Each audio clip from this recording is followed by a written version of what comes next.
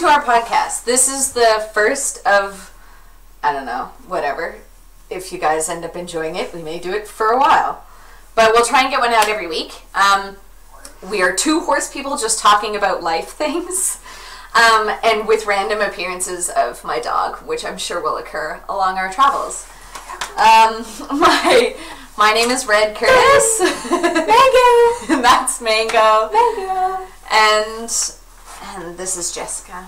And we're just going to talk today a little bit about, like, life and doing what you want and the pressures of what you should do or shouldn't do and stuff like that, I guess, randomly.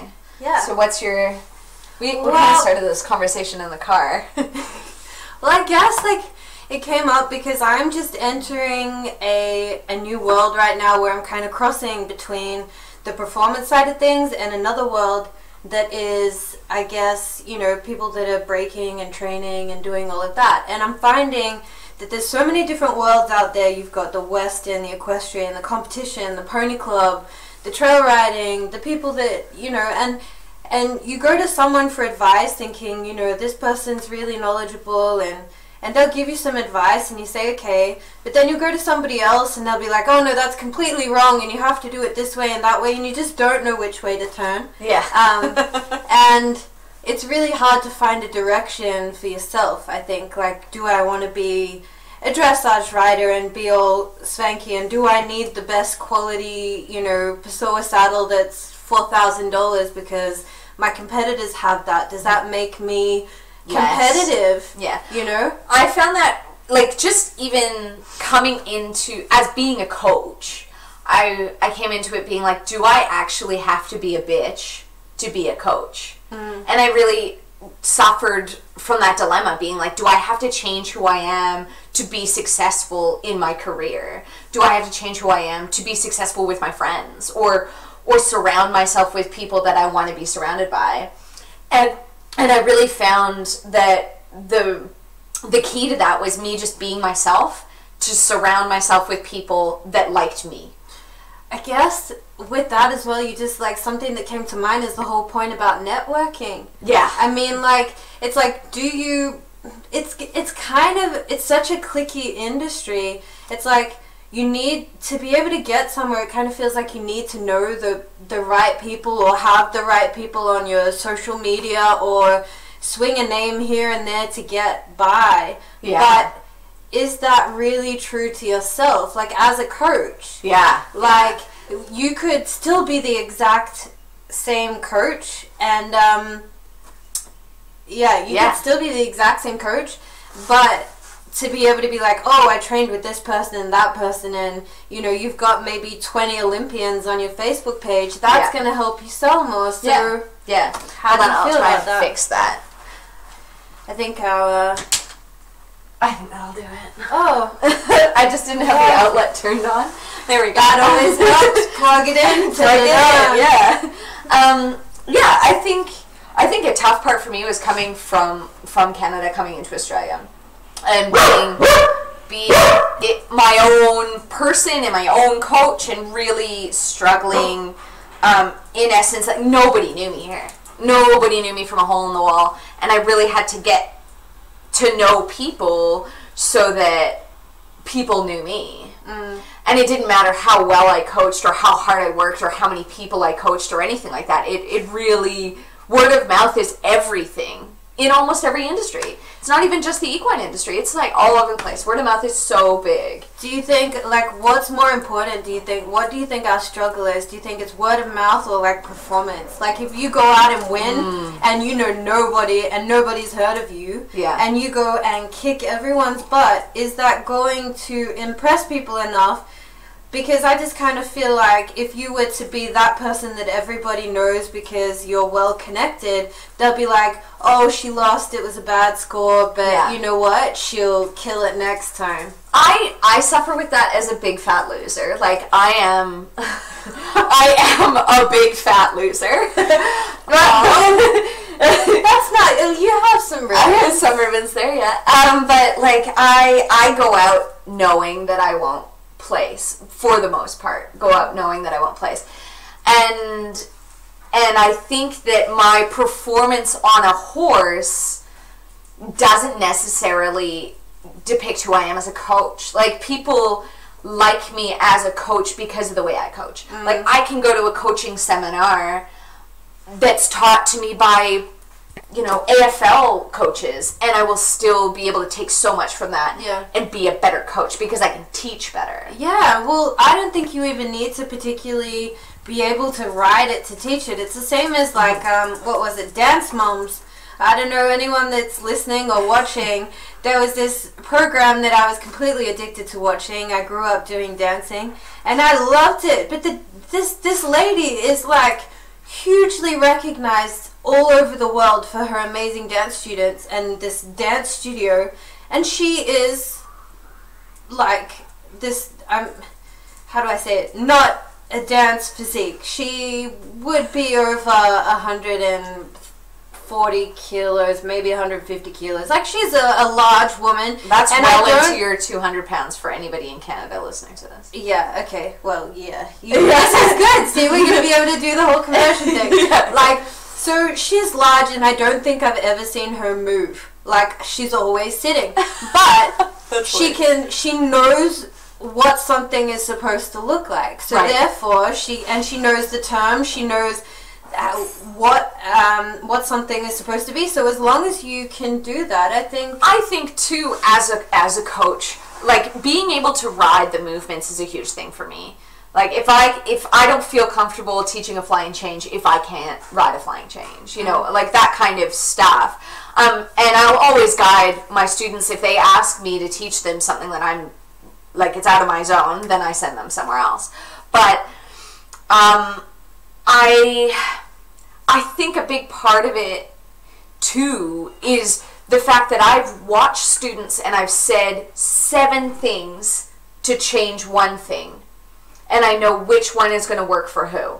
So if I want someone to sit on their bum rather than sitting on their pelvis, which is something that tons of riders struggle with. We sit on the front of our pubic bone. Me as a rider, I do that a lot. You don't do that. I see it. Like, I see you. See, I found the opposite with coaching. Like, I find, like, I have to tell people to sit more forward, like on their pelvic bone, because they're always on their butt. Yeah, but that's because the students that you end up getting ride more like you, and I get students who ride more like me. And so I'll be saying, okay, turn your tailbone underneath you. Okay, that doesn't work. That person didn't get it. Yeah. Okay, sit on your pockets, pretend you have pockets on your jeans. That didn't work. Push your belly button towards your spine, because all of those statements make the same movement. Yeah. And so the more you coach and the more you understand how to coach a movement, then you're able to be a better coach. Yeah. So no, coming back, trying to bring this all the way around, I can lose a lot and still end up in a situation where I can coach, and I can coach well. And I don't think that I think seeing my students out there winning makes me look better as a coach, but I don't think me necessarily out there winning makes me a better coach. So you don't think, like, people will look at that and be like, so... I mean, I personally, whenever I've looked at a coach, I don't go through their record and be like, okay, how many medals have they won? Yeah. What were they placing? What scores did they get? I ask for word of mouth. Who is a good coach? Who's going to suit me? And who's going to suit my horse? Yeah, absolutely. Yeah. And it's a combination thing, too. And what you're after, personality. Oh, yeah. Man, how many coaches out there have we all, like, even teachers, like school teachers in primary school, high school, you mesh with some, and then you completely clash with others, and sometimes it's not even like that they've said anything wrong. It's the way they're describing something, or you just don't click and connect, and I really think that's important. Yeah. Like, teaching or being a student, vice versa, you need to be able to you need to build a relationship and trust that person. Yeah. And I find that as a coach, I end up in a situation where I'm at home and I make phone calls to people, or I'm in the car and I'm talking to people, and I know that my students view me as a friend. And I absolutely view them as a friend. I think my boundary between business and personal just doesn't exist anymore. You know, like I would go to a client's birthday party and be totally fine with that, you know? Like, I don't have a line. And that makes it quite difficult for me because I end up in a situation where I never stop working.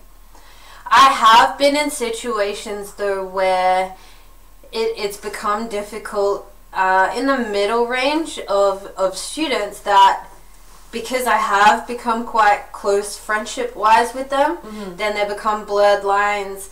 So you try teaching, and they start... the respect kind of drops, and you get the answering back, and you get the, well, why should I if you weren't, and those kinds of things. I'm like, hang on. So you gotta kind of roll it back a little bit and be like, okay, this is where I'm the instructor, and this is where I'm your friend. Yeah. I use that to my advantage. When they start trying to give stuff back to me, I was like, well, you know what? I rode without stirrups today. So, do you want to go that far? Do you want to play that game with me? Like I did it. Will you get on and do it? Well, it's not my pony. It's not my pony, but I still will get on and ride if I think it's going to be advantageous for the pony. Yeah. But coming back down to like, okay, do you change who you are to benefit your job? I think for a lot of business people, that can be a really difficult thing too. Like, imagine if you and I worked in finance or something. Done that. Yeah. and then we had to go and network. And I really found, when I was a business professional, I found every time that I went out, firstly, I would get way too drunk for my own good. And secondly, I would have to be somebody I wasn't. And I found that living in somebody else's skin was almost a release, in the sense that I could come home and just shut that off completely. I never found... Yeah, I could always sell something, but I didn't feel like I was somebody else. Right. I never found... Yeah, I've always been able to stick pretty much true to myself. It's kind of like, well, this is kind of who I am, what I am. I'm pretty straightforward. Yeah. But I'm also I know who to be polite to. I'm quite polite at the start. Yeah. At the start. Until I start knowing how many boundaries I can cross. I think that I just go like, no, I'm a different person. Like, I just go, this is what I need to be. Or I was told one day by someone, you know what people want to eat and you feed it to them. And that's exactly what I do. Like, I know exactly what that person wants to eat, and I feed it to them. And it just makes me someone who I'm not. And to get even deeper into this one, I did it in a lot of relationships. Like, I lived in some relationships where I was someone completely different. Absolutely. I'm 30 now. Let's just put it out Me there. too! She is too, but I turned 31st. And let's just say I had like a midlife, well, we'll call it like a semi-midlife crisis. And I was like, oh my god, I'm 30. And I don't know who I am. Like, if someone says, like, who are you? What do you like? What style? I have no idea, because I've literally just molded into whatever I could. When I was younger, I struggled with bullying, and I was very overweight and all of that, and so I found that the only way that I could make friends, I mean, you can't really say that they're friends if they don't accept you for whoever you are, but I was fitting into or changing myself and the way I acted and dressed and whatever to fit in with whatever I needed to be. And that then followed into relationships that actually became really harmful. And I think now, even just in the past 2 years, I've just been able to be like, okay, well, this is me now. Yeah. And I don't really mind having a few close friends, and I guess that's why I don't have hundreds of friends. Because it's like, take me as I am. But I wanted to run back down to how we started We're going back to this childhood thing in a minute, but okay. I'm going to keep that one over here. We were saying about, like, who you are. Whenever I start teaching someone new, the first question, and I sit the adults aside. Like if it's a young person, I sit the adult. I don't want the adults around to answer this question, and if it's an adult, then obviously it's up to the adult. But the first thing I ask them, whether it's over the phone or whether it's at a lesson, is I'm like, okay, what would you like to do? Yeah, like where do you want to go with Where this? do you want to go? Because if you just want to learn the basics and go trail riding and have fun, I'm not going to be teaching you how to like do correctly, work this horse into this amazing dressage horse when you are just going to be bored riding around in circles and really hating everything that we're doing. Yeah. I'll teach you to what you want to do, and that might change. You know, we might be halfway through the process and you're like, you know what, I want to try jumping.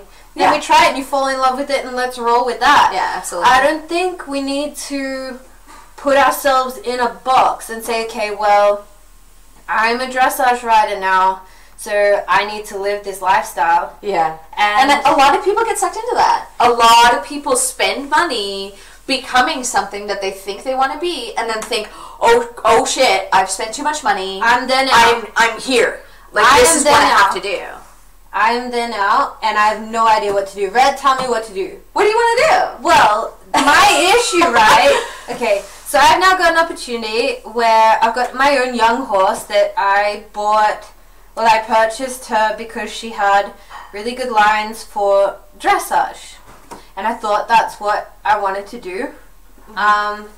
So I purchased her young, and I was like, okay, I'll wait, and I'll put her in foal and all of that. So then, in the meantime, I'll train up for dressage. But I've also had all these opportunities come to me where I've been able to take on some horses and train them up. So now I've got all these horses coming at me. I've got one that started jumping, and I'm falling in love with jumping again. And I've got, a nice stallion that potentially could do some dressage, but he needs a lot of work because he's a nightmare. Yeah. But I'm in this mind frame that the only way possible I could go out in public is if I'm in this, maybe like an equipped saddle that's $8,000 and $3,000 Italian boots and, my fancy dress. I feel like I can't go out unless, you can come out with me because you will always look like you have the better stuff. Because I go out and I have a cheap saddle and cheap jods. In your like fancy little. But it's all cheap. My stock tie cost me $15. What's a stock tie? Just the little like thing that looks fancy underneath my jacket. Yeah, it's just like that's a my tie. jacket. My jacket cost me not even $100, and it cooks me like a sauna. It doesn't breathe at all. I need a new one. You can have my jacket. And my helmet was $50. I don't have a $500 Kep helmet. That's the other thing. I went to look at helmets. They're $999. Don't worry. I have a $55 helmet, girl. And my saddle was, I think, $700. Okay. Put it in. Okay. And you look at me as a picture because I try my best to keep my stuff clean, and my $75 jods, whatever. And I go out and I compete with the big boys and I lose. And that's okay. Yeah. It's okay to win or lose because you can describe yourself. It's alright, you can just leave her. She's just barking. My husband's trying to steal the dog away. He did it very silently. Yeah, he was silent about it. Snapped. And it's not about the gear. It's not. It's never about the gear because when you tie your horse up to the foot, nobody comes over and goes, excuse me. No one comes to your face. No one comes to your face. Yeah, but everyone's down in the background. If you kill everybody with kindness, like I had a lady came up to me. She was walking past me. And I knew she was in my class because she rode in the same warm-up ring and blah, blah, blah. I didn't watch her ride or anything like that. And as she walked past me, leading her horse, I said, how did you go? And she goes, this is our first EA dressage and blah, blah, blah, blah, blah. And I was like, awesome, good on you. And did you have fun? That's always my first question. Did you have fun? I don't care how you placed. Did you have fun? And she was just really surprised. that somebody stopped and said, like, how are you? Because nobody cares about other people. They only care about themselves. They care about how their float looks. They care about how their saddle looks. They don't give a about you. I know. Unless you beat how them. bad is Unless that you beat that I have now become part of that. Like, I saw a float online the other day and I was like, ooh, I'd love to rook up in one of those. But who cares if I rook up and I lose or I get bucked off? Yeah. Everyone's still gonna laugh at me. Yeah. Well, nobody laughs because Sam. To your face. Nobody laughs to your face. Yeah. So I think at the end of the day, for me, I don't really care. I don't care what equipment I have. I don't care. I just want to go out there and have a good time, and challenge myself. So why do you think the prestige is there? Because if it's it awesome doesn't to ride. matter, if it doesn't We're not matter, talking about the saddle. We're talking about the no, That's great. not the Yeah, okay. prestige saddle. No. Why do you think it's there? Because if all the top, if all the good, I watch the riders, and no joke, the people with the nice clothes are really good riders. So because then I'm like, they well, can be sponsored. So the sponsors which means they're a good rider to be sponsored. Yes, but then the sponsors use that to sell their product. Yeah. So that that's means why they they're have better to riders. So doesn't that match? No. You can be a good tack, good rider. Not tack, bad rider. You can afford good tack and still be a crap rider. Yes, I've seen those too. Yes, so that is why. When you're a great rider and you've demonstrated being a great rider, then people will sponsor you and you'll get good stuff. Okay, mission to sponsor. If you'd like to sponsor our podcast. Chapter 2. Okay, now I'm going to digress all the way back. Oh, we're going back to childhood. Yeah, okay. let's get deep. We're going to go back to the way relationships and being a different person, and I think that too relates to the fact that you have nice gear or nice stuff and you try and show that you're one person when you may not be that person. I know I'm that broke girl. I'm not bothered by the fact that I'm a broke girl. And I have always been a broke girl, and I'm not necessarily that broke anymore, but I still don't want to spend my money like it ain't no thing. But when I was growing up, I found that I had no idea who I was. I had no idea who I was. And I drank too much. I was whoever somebody else needed me to be in that moment. Yeah. Whatever it was. And whatever it was. And I had no idea who I was. So then I was getting in relationships and being whatever I thought they needed. Or sometimes manipulating them. And I've had to go back and apologize to some of those people. That I haven't spoken to in 10 years. And been like, hey, when I was 20 and I dated you, I was a dick. And I feel really bad for being a dick and not knowing who I was and drinking too much and making bad decisions and treating you like less of a person than you should have been treated. Because I just didn't know how to get anywhere, and I wasn't comfortable with who I was, and I didn't know. I've kind of gone the opposite way in the sense that when I grew up, I was so submissive to what everybody needed me to be and wanted me to be. I had everybody else coming and apologizing to me my whole life. Yeah. But then when I hit that time where I was like, no, I need to define myself and who I am and what I want, I kind of went the opposite extreme, and that is when I met someone that was amazing to me, but I treated them badly because I was so determined to not get into the same situation, not be manipulated, not be, I wanted to be boss, and I think that has blown into so many other facets of my life, whether that be fashion. It's I have to be the best dressed in the club. I have to be that girl in the club that every guy wants, because that's my insecurity. I never had that before. I've always wanted it, and now I need it. That is wild to me. Yeah. Because, like, I did that. I was, like, all from, I don't know, probably 17 to 25. I went out with girlfriends of mine that I loved so much. And I just knew that a little part of them hated me because every guy wanted to talk to me. Yeah, I was opposite. Every guy wanted to come and talk to me. Every guy wanted to dance with me because I was out there and I was crazy and I was wild and I danced way too wildly. And you know, and I was up for anything, anytime. Yeah. You know, and I got myself in way too much trouble. And like now, today is October 8th. I'll be sober for 2 years. And I would never go back to that. I would never. So now I want to get in trouble. Yeah. Like I've had those conversations with you. I'm like, will you do this with me? And you're like, sorry, I can't. Been there, done that ever again. So I'm like, you know, everybody else has gone through those experiences, and now I feel like I've missed out on that chance. And if we round it back to the horse thing, it's kind of like, well, I never had the nice horses. Every horse I had to work my ass off and work through everything. I never had the nice gear.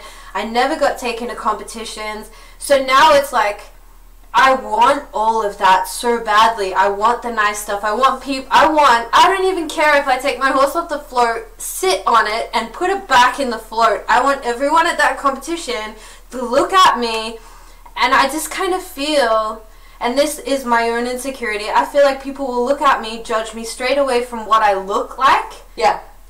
And that is it. Well, I mean, every time I walk into an arena, or like trot into an arena, I know that judge judges me right off the bat as I come in. But I try my best to make sure my clothes are clean. You know, I always have a smile on my face. Every Does that matter? Yes. So if you have a mark on your juddies, will you be marked down? I think a judge would see it as like well, you're not, you know. But it would have to, like, I don't think they'd mark you down, but they would judge you the same amount as if you came in and didn't smile. Whoa, smiling's a thing. Every single one of my dressage photos, I saw your big smile. I didn't know like smile's a big thing though. Do they? You present to the judge. No, you don't say not smiling, but you should smile to the judge. Okay, guys, you guys can make a comment about this. Also, I'm going to try and put this on Anchor. Anchor allows them to make voice recordings to reply to us. Oh, we can put them into the next. So if you use Anchor, Anchor's a really great app. You can use it for podcasts. And any comments or questions, please ask. We will be like, get into it. Like, we're an open book, right? Always open book. Nothing is off limits. Nothing. Always. But yeah, like smiling when you, and I teach it to my kids. You come in on your pony club 5A test. You don't even canter yet. You come in on that center line with a smile on your face. See, half the time I had probably cried about 4 times before I even got on my horse. So, like, I'd probably be smiling through the tears. Like, ugly smile. But, I mean, I get so anxious that I come in on my center line, I stop at X, and I salute to the judge. I'm smiling, and my mouth is so dry that my lips are stuck there. And then the rest of my test, I'm just going along like, oh my god, my mouth is stuck. You know, and it's worse in the summer, but that is a thing. Presentation to the judge. Yeah. Yeah, that's why I always smile. Always smile. Do you get a smile back? I don't know. They're in a car half the time. You can still tell. I don't know. But when I roll up, it's tough too because I'm a short person on a tall pony. Or short person. It's not a tall pony. Well, short pony. Short person and short pony. But because we're the same height, like comparison wise, people think that I'm on a horse. Yeah, like, and then they touch me like I'm on a horse, and I'm like, I'm not on a horse. Yeah. It's really frustrating. Know that I'm on a pony. You know, it's so hard too because I remember you made a comment the other day that someone had mentioned about rushing, and you didn't feel that it was rushed. And I guess people's eyesight, I mean, if you're only competing in like pony dressage, then their eyes are going to be readjusted. But if they've just finished watching like 17 hand warm bloods with big flowing movement, and then this little, how tall's your pony? 13 2-hand pony comes in and he's like, oh yeah, I'm sexy, but like, you know, these little fancy little trots with the high knee action, like, it's a lot. He just goes real fast. and then the judge says, like, use more half halts. And then another judge says, used her hands too much. And I'm like, my half halts were through my seat, firstly. Secondly, I'm trying. He is very strong. Do they still have the Good Girl for Trying award? It's like a white ribbon. No, they don't. When I was in dancing, you got like a white ribbon. I think it was called a recommendation. Oh, cute. I think that's what they called it. And it was like the medal you got when you didn't place, but they wanted to make you feel good. So you got like a Good Girl for Trying. Wow. Well, I mean, did I tell you that one of my dressage tests recently, last weekend or the weekend before, the fellow said on the dressage test, rider needs to learn the training scale, and then proceeded to write the training scale. Rhythm, looseness. So he was really paying attention to your test? No, he was just judging the fact that he thought that I was too handsy. No, but I mean, to be able to write all of that, he obviously wanted... No, it's at the end, in the comment section. Okay, right. Yeah, so he wrote it at the end, and it, you know, the whole training scale, all 6. Right? Rhythm, looseness, connection, impulsion, straightness, collection. Right there. Right underneath each other. And I was like, sir, I am a coach. I know the training scale. I also use it. But this pony is very fast. Like, I can't always focus on my rhythm. Sometimes he gets a little out of rhythm, and then he says to me, oh, use your hands too much or use your seat too much. And I'm like, he's just very fast. What do you want, Maggie? Saying hello, she wants screen time. She does. She wants to be with us. Yeah, so I think I'm excited to go to HRCAV with you and see how I do. So, that is the next chapter. So, basically, I stopped... Okay, so I started riding when I was in my teens, like first time riding ever. And then I rode throughout high school and then found a boyfriend and who told me that I needed to like sell all my horses after I'd gone to uni and done veterinary science and all of that stuff. So then I sold all my horses because I was stupid and, you know, as we do, I was fitting into that mold that we all spoke about. So I fitted into that mold and actually converted to Islam, and that's a whole nother story. Wow. So that's a thing. That's like that. If that's Are not you fitting still into there? it, no. Okay, cool. Just I'm now Christian. Another mold. Okay. But, yeah. Oh yeah. See? What about that? Can you continue? So, yeah, that's just an example of fitting into molds. Anyway, so sold the best horse I've ever owned in my life. And I sold 6 horses and got out of it for about 10 years. And I became extremely obese during that time and then lost a whole bunch of weight. And then once I'd lost weight, had another sit in the saddle and started riding again. So I've probably only been riding for about 2 years now. And then I was like, I thought everything was done. Like, there is no way known that someone my age could possibly get back into riding and actually do competition. I thought it was all over. I feel like that's a topic for another time as well. Like, Yeah. you know, I came back into riding. I went to driving and then came back into riding only 4 years ago now. And really, you know, I thought my career was over when I hurt myself, and I was like, well, I'm done. You know, I'll just drive for the rest of my life. But yeah, we'll save that. We'll save that. Pin it. We need to write that down because that's a really important topic, I think. Yeah, coming back into riding as you're older and thinking that you're not young enough to do it. Or even younger. I had one of my clients is like giving up because she's had a bad horse and she doesn't have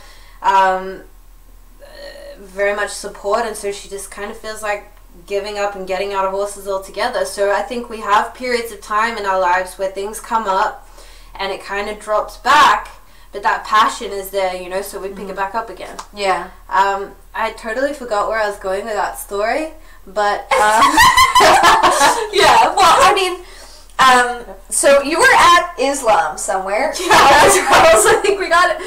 So you sold some horses, came back. Yes. Started riding. Yes. Now I'm at a point where I'm like, okay, HRCV. Yes, HRCV. Right. There we are. So I was like, okay, so now that I'm like back, I was told by a coach that I really respect, who's also a relative. I was told, you know what, it's not too late. They've taught plenty of people. Some people even take up riding at like 40 or 50, and they're able to make Grand Prix in like 3 years. It just depends how passionate you are, natural ability sometimes, you know, and consistency and how much you want it. Like you got to work hard and make it work, and it is possible. So that gave me the inspiration and said, okay, maybe it's not too late. So next month, I will be joining HRCAV. Yes. And the reason is because I want to take some young horses that I'm working with to get them some exposure, and also because I want to compete with or against this one. I'm highly competitive. I think that it'll be fun. I think you're going to have a lot of horses that are going to give you the ability to beat me. Don't worry. Because I'm on a pony. Don't forget, I'm on a pony. All right. Okay, I got a Manky thoroughbred that looks like she's been eaten alive by zombies, and or is a zombie. Either way, I'm not quite sure. And a stallion that can't turn right. Okay, well, okay. let's go with and also you have to be graded still, but we're gonna go and do a couple of HRCAV comps, and so just to explain to you guys the levels. I know some of you will probably be Canadian listening to this, and some of you will be Australian, and this will just be a recap for you. But also, why HRCAV and not EA, which is the official high competition stuff, which I'd really love to do, but we'll explain. We're getting there. Okay, so Pony Club is called PCAV, and that's what we'll call it here. And then HRCAV is like Adult Pony Club, and then EA is the big boys. So that's internationally recognized stuff. So what I compete in currently is EA, so I compete against a lot of warm bloods and things like that. I haven't been competing HRCAV just because it hasn't fit into my schedule, and none of my friends go, so it's not super fun for me to just go by myself. Well, Tim comes with me, he's lovely, but it's not always fun for me to just go by myself. And then I think there's also showing is one thing. It's like in Canada we call it hunter jumpers or hunters or anything like that. But it's not necessarily hunters. They have hunters and hacks here. It's very convoluted, but that's called showing. Then dressage is what we mostly do. And then combined training Jessica's getting into, which is show jumping and dressage, or you can just do show jumping, which is self-explanatory. And the whole combined training thing is so that I don't have to do eventing, which also includes the cross country, which is super scary because none of the jumps move, they're all solid, and that's where people die. Yes. So I only do dressage. I also specialize in ponies. So I do pony dressage, and I specialize in ponies for sale and also with clients and things like that. But we are going to compete some more in HRCAV. I would expect my scores to be around the 65% mark in HRCAV grade 3. I'm aiming to get graded grade 3 so that then we will be on the same time. Yes, that, and just the same general like if we have tests that we have to learn and all of that kind of thing, it'd be good to be at the same level. And then EA horse is a lot prettier than. Yeah. I don't know. EA, I compete novice, which is a little more than HRCAV 3. It's like HRCAV 2. Whatever. Or 1. No, 2. 1 is like PC, but they don't do anything. Not PCAV, HRCAV. Yeah, they still don't. Anyway. Yes. So in EA, I would expect to show up and come out with a 59. So that kind of tells you the difference between the two. The judging is more critical, and I'll be going to a pony-specific event this weekend, and then we can talk a little bit about how that happened for me. It'll be an overnight event, and then that might tell me a little bit more about what scores I should be expecting for pony specific stuff. Yeah, but I don't know. I think we covered a lot today. Yeah, we have. We've gone all around. This is how our conversations go generally. Like, we start off with a topic, and then we kind of end up in Islam and, like, the bar. Yeah. And then... and then we come back around and end up at pony comps. Yeah. So, well, maybe we should wrap it up and see how this one goes. And if you guys have questions, comments, things that you want us to talk about next time, if you want to sponsor our podcast, if you know, just anything, feel free to let us know in the comments. Again, if you use Anchor, you can leave voice comments. We can actually insert them into our podcast. If you watch this on YouTube, just put it in the comment section down below. If you're taking a look at this in any other, just, you know, you can love us. Just love us. We need love. That's why we're here. And attention, obviously. And attention. Attention, love, like, I would really like some decent questions because I love questions. Me too. Give me a question and I'll answer it. Anything. I promise. Cross my heart. Did I ever tell you about what I say to people when they say, "Hey, Red, I have a question"? No. I have an answer. All right, thanks for watching, guys. We'll see you in a week. Bye. Bye.